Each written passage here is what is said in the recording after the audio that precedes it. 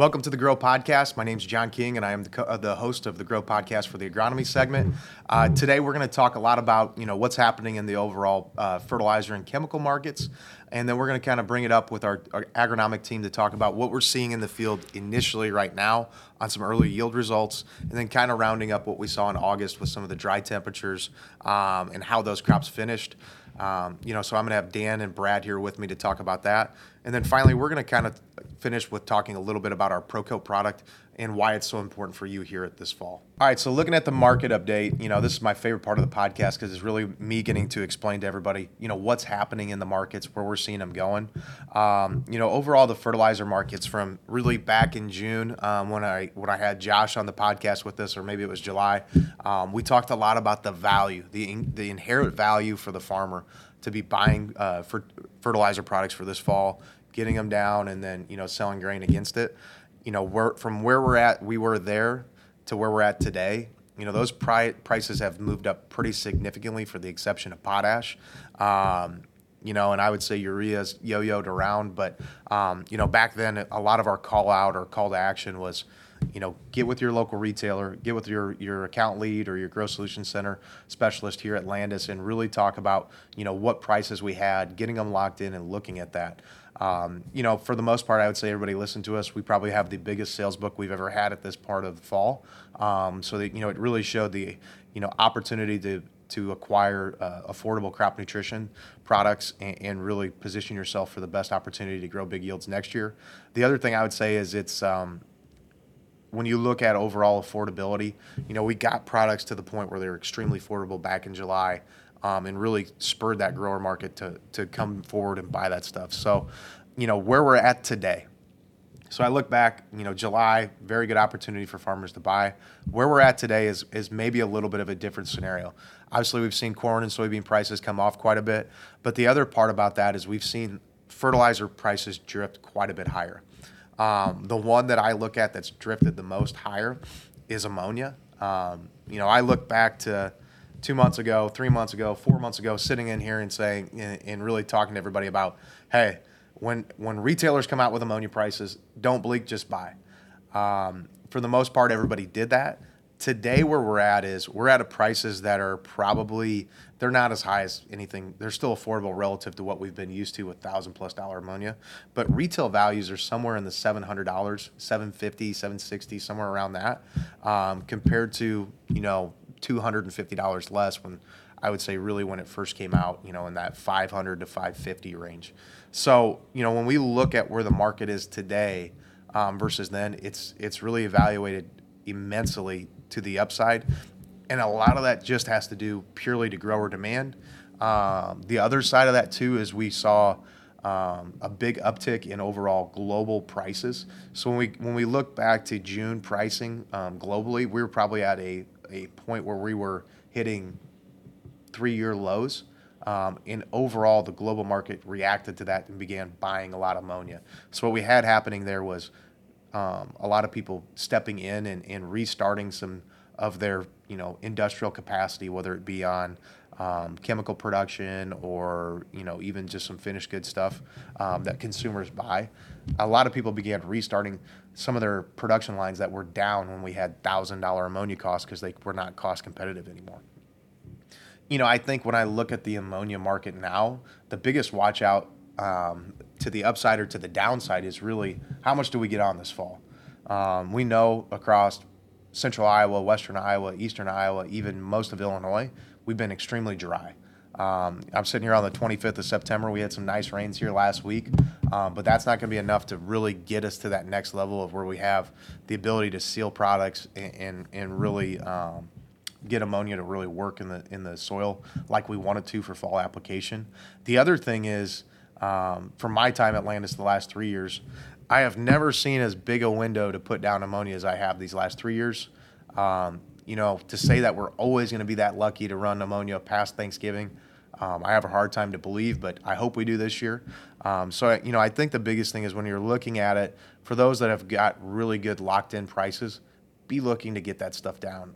If you have to, ask your retailer to help you get it down. We're in a pretty opportune position right now to have a really nice fall run as long as the weather abides by it. And for those that are maybe need some help getting it down, don't be afraid to ask, and make sure your stuff gets down. The other product that's really had a big time increase has been phosphates. When I look at the phosphate market, there's a lot of dynamics happening there. Obviously, for those that have been listening, we had our countervailing duties that were enacted probably 2.5, 3 years ago that eliminated the ability for Moroccan phosphates and Russian phosphates to come to the United States due to dumping issues. When you look at that, I'm going to say 2 to 3 years out now, the Department of Commerce has now sent that back to the International Trade Commission to reevaluate those duties. A lot of the reason we've seen prices spike is purely due to our limited ability to source product from the rest of the world. The United States, as a producer of phosphate, has been going down for the last 10 years consistently. We're not producing anymore. We're never going to produce more than what we did 10 years ago. We're probably never going to produce more than what we did last year. So, as we continue to see this drop in phosphate production here domestically, we're going to have to source it globally from those that are producing it. And unfortunately today, until we open up supply coming from Morocco, Morocco has 500 years of phosphate supply. They are going to be the world leader in phosphate production for as long as phosphate's produced. What has happened now with the countervailing duties going back to the International Trade Committee, they have 3 to 6 months to either say we are going to lower the tariff on Moroccan phosphates or completely eliminate them. My opinion, since they are going back to them, there's going to be significant reduction in either overall tariff prices or completely removing them completely. For us in the U.S. market, that would be a huge win for overall phosphate price stability. Today, we're probably $150 a ton premium to the Brazilian market for overall phosphate prices because all of that Moroccan and Russian product continues to flow there. Really, they're bombarding that market because it's really their only market they can go to. So when you look at it, as an advocate for our U.S. farmers, all it's doing, these duties are doing, is they're making the Brazilian farmer more competitive globally with the ability to source affordable phosphates. So, you have our commitment at Landis. We're very vocal about, getting some of this duty lowered or completely removed, just to allow a little bit more of a free trade market to surface here. And lastly, what I would say on the overall UAN market's probably the next one. That's probably the biggest one as a grower. If you still have not locked in UAN for spring, that's something you really need to start evaluating as the opportunity. The prices are up significantly from where they were. We're probably looking at a $100 increase on UAN prices, but they're still at a 50% discount to last year. So overall, when we look at it, that's something everybody needs to be a little bit more mindful of. Yes, prices are up, but UAN prices are still drastically different than what they were last year. The biggest thing I would say on UAN prices and where they're at, urea is still a pretty big premium to UAN. So there's really no room for that price to move down. Urea has to do all the work to the downside to get UAN to move further down. And what I really think what we've created is a very stable UAN market moving forward with limited downside, but probably not a ton of upside either. So therefore, when you're looking at it, it's probably something you want to look at. If you picked up some ground and you don't have enough fall ammonia booked yet, I probably wouldn't be looking at booking additional fall fertilizer today. I'd get down what you got, and I would look for an opportunity in spring to buy something probably less than today, especially on ammonia. Okay, pivoting for a couple more minutes I got left. We're going to talk about chemical markets. If you're a grower listening to me today, the chemical market is giving you an opportunity to really lower your costs on your overall chemical expenses. We have seen pretty drastic downside in base glyphosate prices, base glufosinate prices, bifenthrin, generic fungicides, really metallochlors. All these products that have been very high, hard to get the last few years, that market has completely shifted in the last 3 months to where everybody has inventory and everybody wants to get rid of inventory. So, if I'm a grower today, I'd be very, very pointed on wanting to know my alternatives for buying chemicals, okay? There's a lot of good branded opportunities. There's a lot of good generic opportunities. My opinion is you want to fit yourself into the middle with a little bit of both lower your cost on some of the branded stuff, but also still maintain some of the premium products that are out there in the market that truly deserve that premium in the market. So those are the biggest things I would say from my overall market update that I'd be paying attention to. And as always, feel free to give me a call or anybody at the Growth Solutions Center to talk further about what we're seeing and how we can get you efficiently supplied for next year. With that, we're going to kind of move over and bring Dan and Brad in and talk about what we're seeing out there in the field. All right, now for our portion that we always love. I love bringing in Brad and Dan for kind of our agronomic roundup. I think with this point of the year, it's sitting here September 25th. We've got combines rolling in central Iowa. From a lot of what we look at the numbers on harvest progress here in Des Moines here for the grain guys, we're about 8% of harvest underway. So we're just kind of touching into it. But obviously we're getting some early yield results back, and it's probably a little bit better than what I would have thought. So we're going to talk a little bit about that and kind of an overall, what we're seeing from fall field harvest notes. And then we're really going to dive into a lot about fall fertility plans. That's kind of right at the center of what we're doing right now with, getting ready to get in the field and start spreading dry. When I look at the overall book of business that we have at Landis, we're really good. We have a bunch of dry fertilizer sales on the books. Obviously, our customers looked at the yield results that they thought they were going to have and wanted to prepare for that. So good time to kind of give some pointers and recommendations on what we're seeing. So, guys, kind of looking at the past. So we're going to do a little bit of the look at the past, and this is really a great example for our farmers while you're in the combine.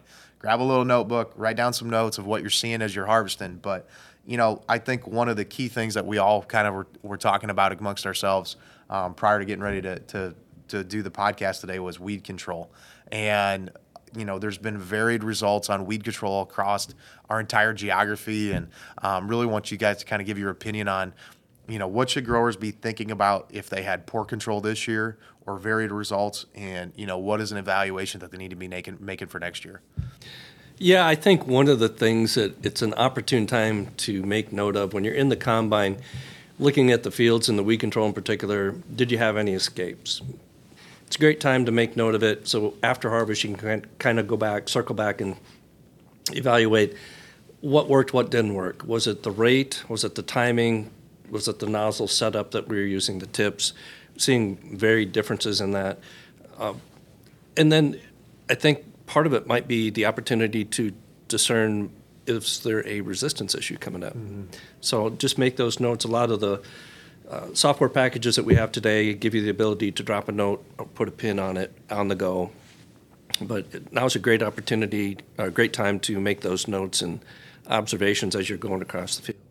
Yeah, and I would say early initial results, I mean, obviously you look back to July, June timeframe, we had a lot of growers that were not super impressed with their overall herbicide plans. One thing that I think that we're really, very committed to doing here right now is trying to evaluate what the right setup is. Whether it's corn or whether it's beans. This year I probably had more remarks on corn that I've had in a long time on poor weed resistance. And at the end of the day, Callisto by itself is not a good strategy on corn. I think we continue to look at, obviously dicamba is a big thing that we always talk about in a negative term, but I think we're at the point where, we're back to dicamba on corn. And if you really want to have success on spraying weeds, you're going to have dicamba in corn. When I look at prices, as in next spring on beans, it's Enlist and Liberty. That's kind of my opinion of where we're going to have to go to. Those prices are less than half of what they were a year ago. So, those are the big opportunities. Dan, I've just kind of you've been obviously out in the fields a bunch. What's some of your remarks that you're continuing to see?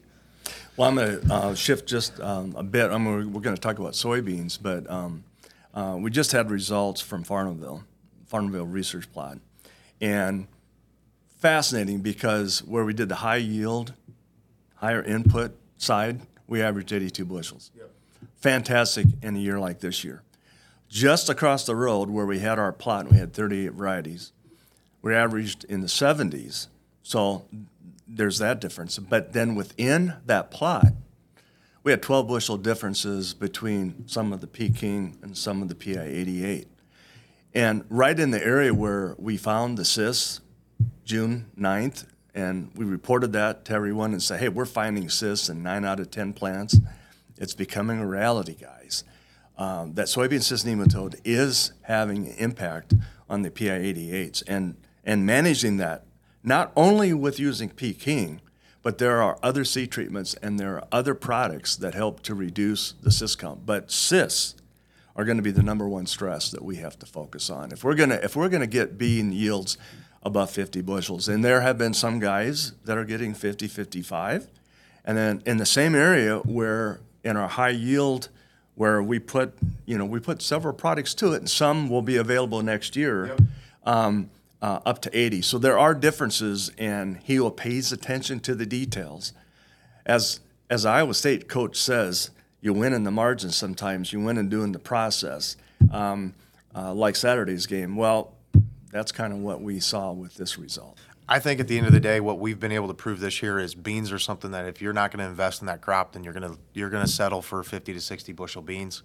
He who spends the money on them is going to be the one that takes it from 80 to 90 bushel beans, because a lot of the initial, I'm going to say, bean yields that we've got, especially in that, I'm going to call it that Highway 141 corridor where we had really nice rains for the most part of the year. The guys that were very high management on those beans are seeing something very similar in that 81, 82, 83 bushel beans versus, again, somebody that didn't maybe do the extra nutritionals, the higher dollar seed treatments, stuff like that. When you really put it on a true ROI, those products are costing you less than a bushel of beans. Every instance you go out there, you're spending less than a bushel of beans, but anybody will spend less than a bushel of beans to get a 10-to-1 return on that. And I think really when I look at it and what we're trying to build for next year with the products that are coming out of Boone, the products that we're recommending it's a systematic approach to high yield beans. And we're going to spend a lot of time on that. So, mark your calendars. We're going to spend a lot of time on that with the two individuals in here about what is that systematic approach on beans to extract high yield beans. Wasn't there a new record set here a couple weeks ago for 200 bushel beans in Georgia? Again, they got to it because it's under irrigation. They're throwing everything under the sun at it, but I can guarantee you that return on 200 bushel beans is better than anything they spent on it. So that's the exciting part that we have and that we're bringing within our Acre Edge lineup of products that we can really affect bean yields for sure.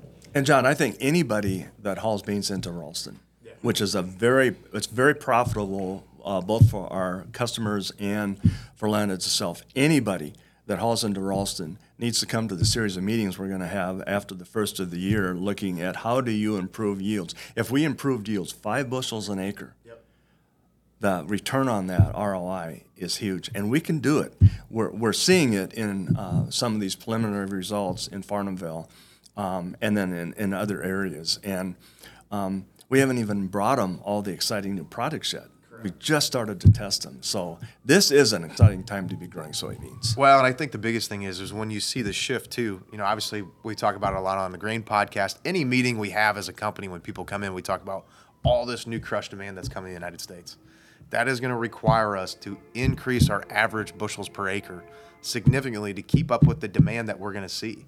So, I think those are the biggest things long-term that we really got to focus on is, how do we extract the total amount of margin out of beans as much as possible? So when we really look at some of the other issues that we saw this year is overall crop standability has been a huge issue.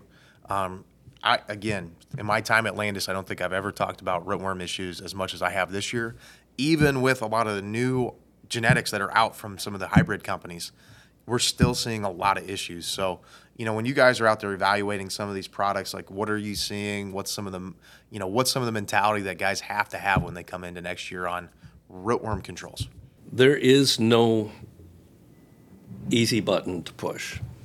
And in a lot of cases, we understand, if a person has livestock, you're kind of tied into the corn. You have to have the feed.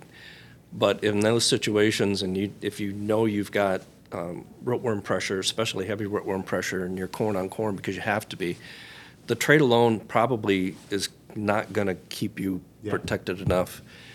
Keep in mind, under those really heavy pressure levels, the rootworm still has to take a bite out of that root. And so you're going to have the opportunity for more disease to get in there. You're going to have root pruning. Some of those problematic issues that come up later season: standability, compromised stalk quality. We're already starting to see a lot of that out in the fields. Dan's been out in all the plots doing a great job collecting data on different hybrids and their stalk strength later in the season. We've got some great spectral imagery that we took of all of our plots where we could really see late season which of the hybrids and varieties were able to tolerate the dry stress conditions, which didn't. So it'll be really interesting to get back to yield data and then overlay that. But when it comes to the rootworm, there is no easy button. Yeah. In those situations where a person's really kind of tied to the grain, you have to have the grain for the livestock, and you're having some issues, and maybe it's yield or standability or other issues. Now is the time to think about what the plan or what are the needs for next year. Maybe it's going to be an insecticide in addition to the traded product. That would be my recommendation. I look at it, and you see all this extended diapause situations in soybeans going to corn. A lot of everybody's been, I would say most everybody's looked at it as like, the way to get rid of rootworms is just rotate it. My personal opinion is, one, there is some new technology coming out for in-furrow liquid insecticide. BASF has a new product coming out called Nerisma. It's a new frac group. It's an opportunity to evaluate new products. Not going to be cheap by any means. I'm just going to say it now. It is not going to be cheap, but it's trying to solve a solution that is pretty tough right now. The other side of it, too, is when I look at it is, even if you're planting a Smart Stacks Pro, a Vor seed, some of these high caliber below ground opportunities, generic liquid bifenthrin as an opportunity to just help beat them back a little bit more, it is going to be ridiculously cheap. So you think about a $6 an acre in-furrow application to just help beat back rootworms. I mean, to me, it's like, whether it's an AM, whether it's rotated, whatever it may be, why not? I mean, the cost to yield drag versus the cost of application is so significant that I think it's something that, really controlling rootworms to me long-term it's a managed approach of top genetics, okay? You got to plant the best hybrids to keep them back, in-furrow liquid insecticide or insecticide period, could be dry insecticide, and hitting them again at tassel. I mean, that's the only way I think we're going to continue to really beat back those numbers, is we have to have a mentality that we're treating rootworms at every opportunity. John, your comment about genetics is really key, because I spent so much time, as Brad mentioned, in plots the last 3 weeks, and measuring differences in plant health, even when fungicide was utilized, and then digging up plants and looking at root types. It may not sound like much, but just a bigger rooted product that has a better chance to regenerate roots after they've been fed on. And I also think the individuals that used growth regulators like Radiate to build just that little bit better root. It's the few things that we do in addition that make sometimes a difference between a plant standing and a plant falling over. Well, I'd say that almost falls a little bit into the bean cycle as well, where you're seeing a lot of this nematode issues. I mean, Radiate or a PGR, anything that's going to really help develop root growth. I mean, we're seeing, to me, it's almost like an automatic right now. There's no such thing as like trying to prove an ROI. It is literally an automatic for return on investment, because it's such a low dollar cost, entry cost into getting it on the acre. Yeah. It's more of like the way I look at it, we sell a product called C+ graphite. You look at Radiate. Those two alone, you can spend $6.50 an acre on. And all it is I don't look at it as, I'm starting to look at stuff a little bit differently from the standpoint of yield enhancement. Okay. Every bag of corn you open has 600 bushel potential. Okay. And is it Bilo from Illinois that always talks about the 7 wonders of the corn world? Weather's such a big determinant. All these things are big determinative. When I look at products like these, it's not so much how are we growing the yield, it's how are we saving that top line potential. It's all about eliminating what's ever going to knock us down to the bottom. And I think it's a shift in the industry that we have to take a little bit of. It's not, if we're starting at 600, I'm applying these products to maintain that maximum potential of those hybrids, because the hybrids that we have today versus 10 years ago, the potential's there if you give it the opportunity. So it's really about looking at how do I maintain that maximum potential for that crop. And that's what I love about what we're doing with our acre edge products and the manufacturing plant at Boone is everything we're geared toward is about maximizing the potential of that hybrid and keeping the cup full instead of, letting the water fall out the bottom. I think of soybean cyst nematode and soybeans in particular as having high cholesterol.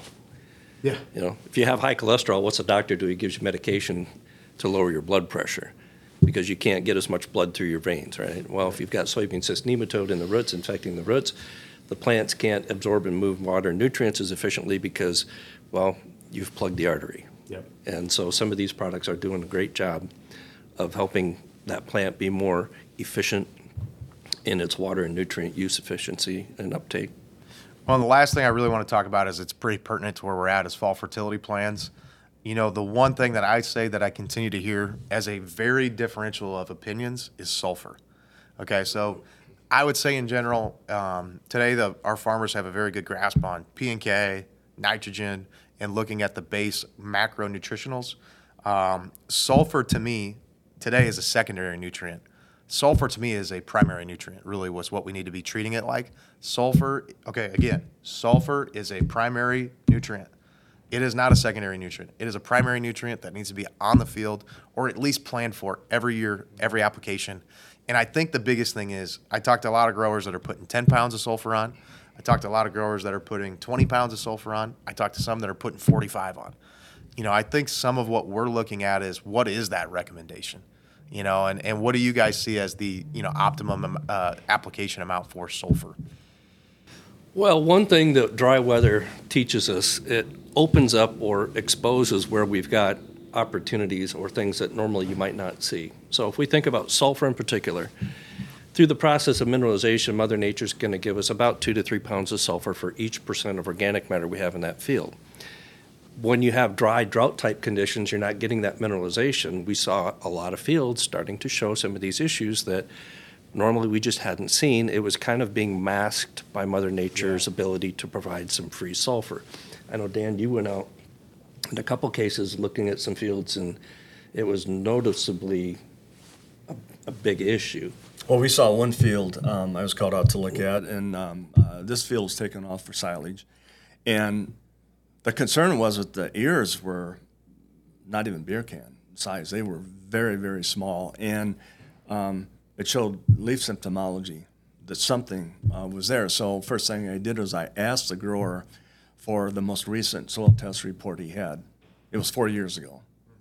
And then I went and we looked at sulfur, and it was 2 parts per million. It was way below normal. And I asked him, have you done anything in the last 4 years to address sulfur? And he hadn't.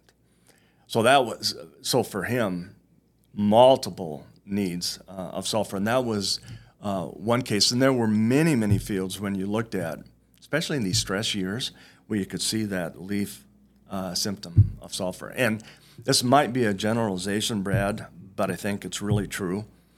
I've heard yields, field average yields, and some of these areas were dry at 75 bushels an acre, where nothing extra was done. It was corn on corn, no trait, no fungicide, 75 bushels an acre.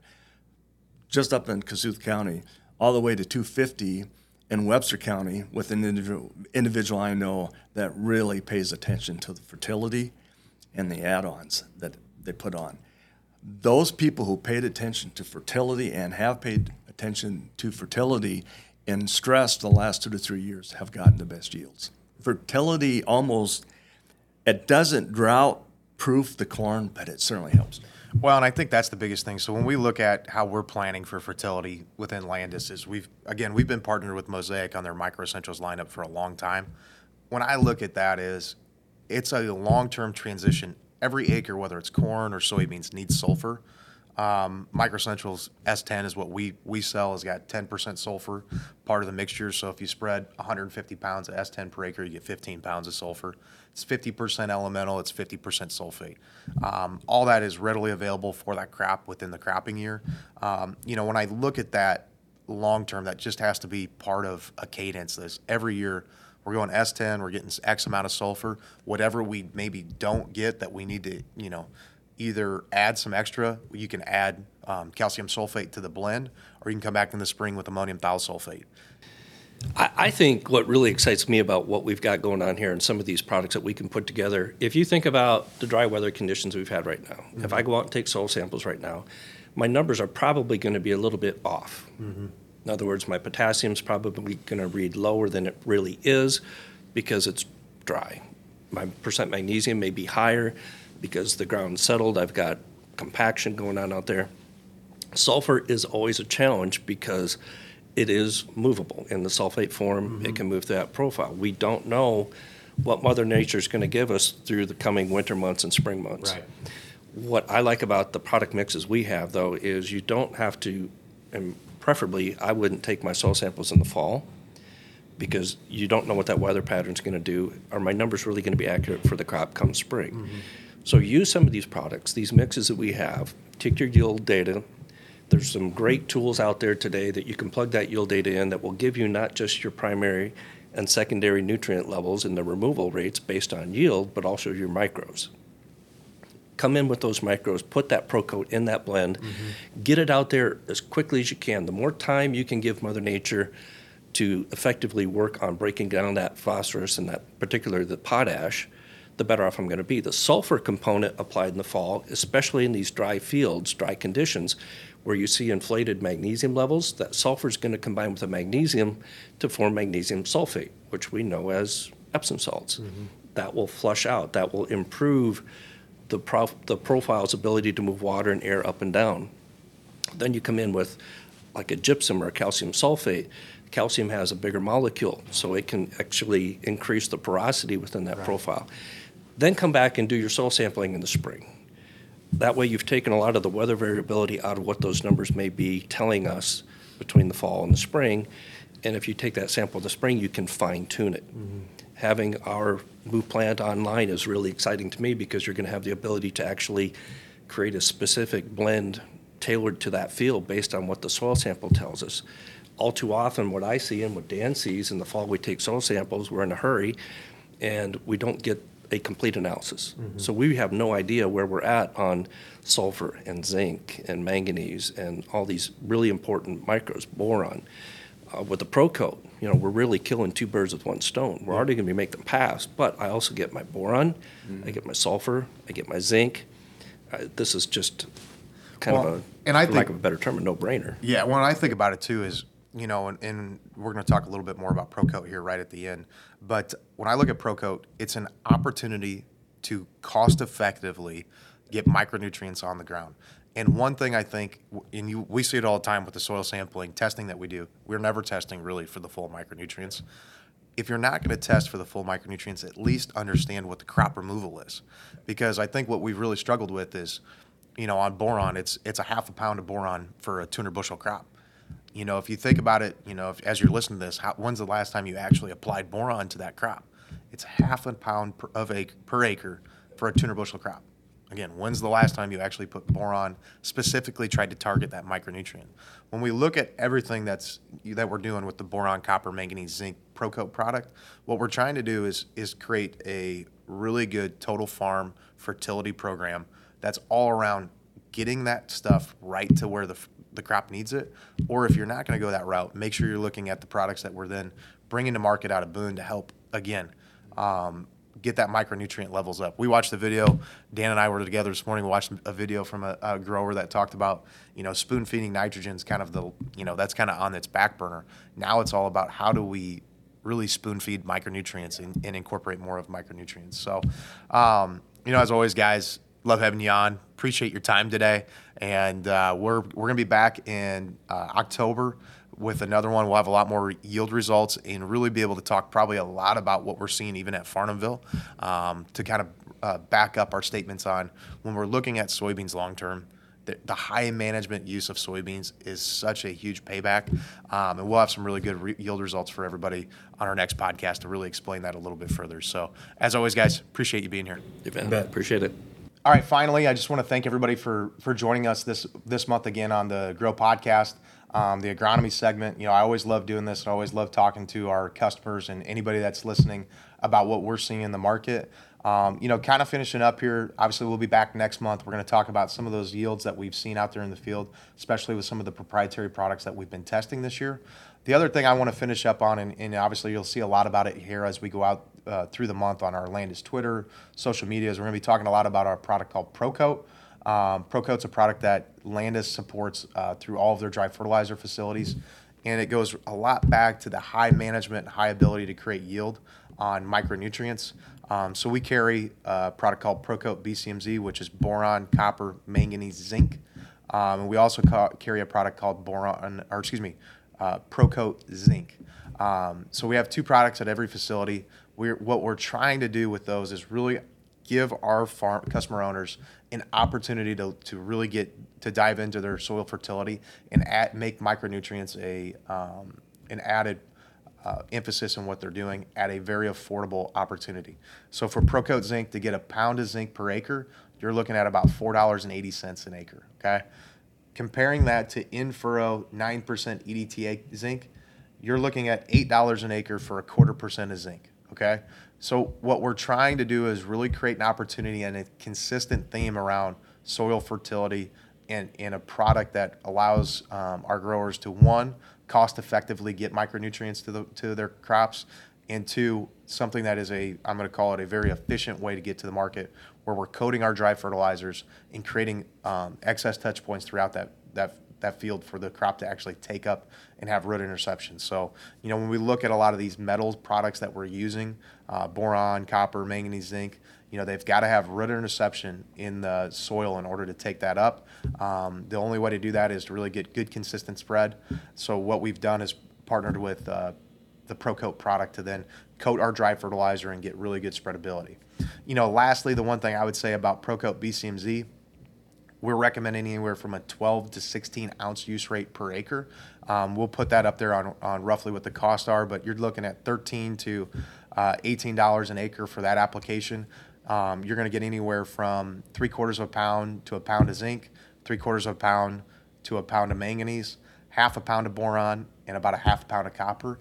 When you look at a product like that, it's providing your entire year's worth of micronutrient values to that crop in one product. And again, like we talked about on the podcast today, that's something I think growers need to continue to look at and push the envelope a little bit on, is understanding, what the ability is for micronutrients and to really enhance your yields. So with that, feel free to call our Growth Solutions Center to ask any more questions about ProCoat. We're going to have some notes here in the show notes as well about ProCoat, as well as Micro Essentials S10 and how that sulfur conversion works on half elemental, half sulfate. And then again, just call our Growth Solutions Center. The team there has got a bunch of information. Just went through training here the other day that I sat a part of to learn a little bit more about these products and really provide you guys with great information and great understanding of what we're doing. So with that, as always, appreciate your guys' business and appreciate you listening to the podcast.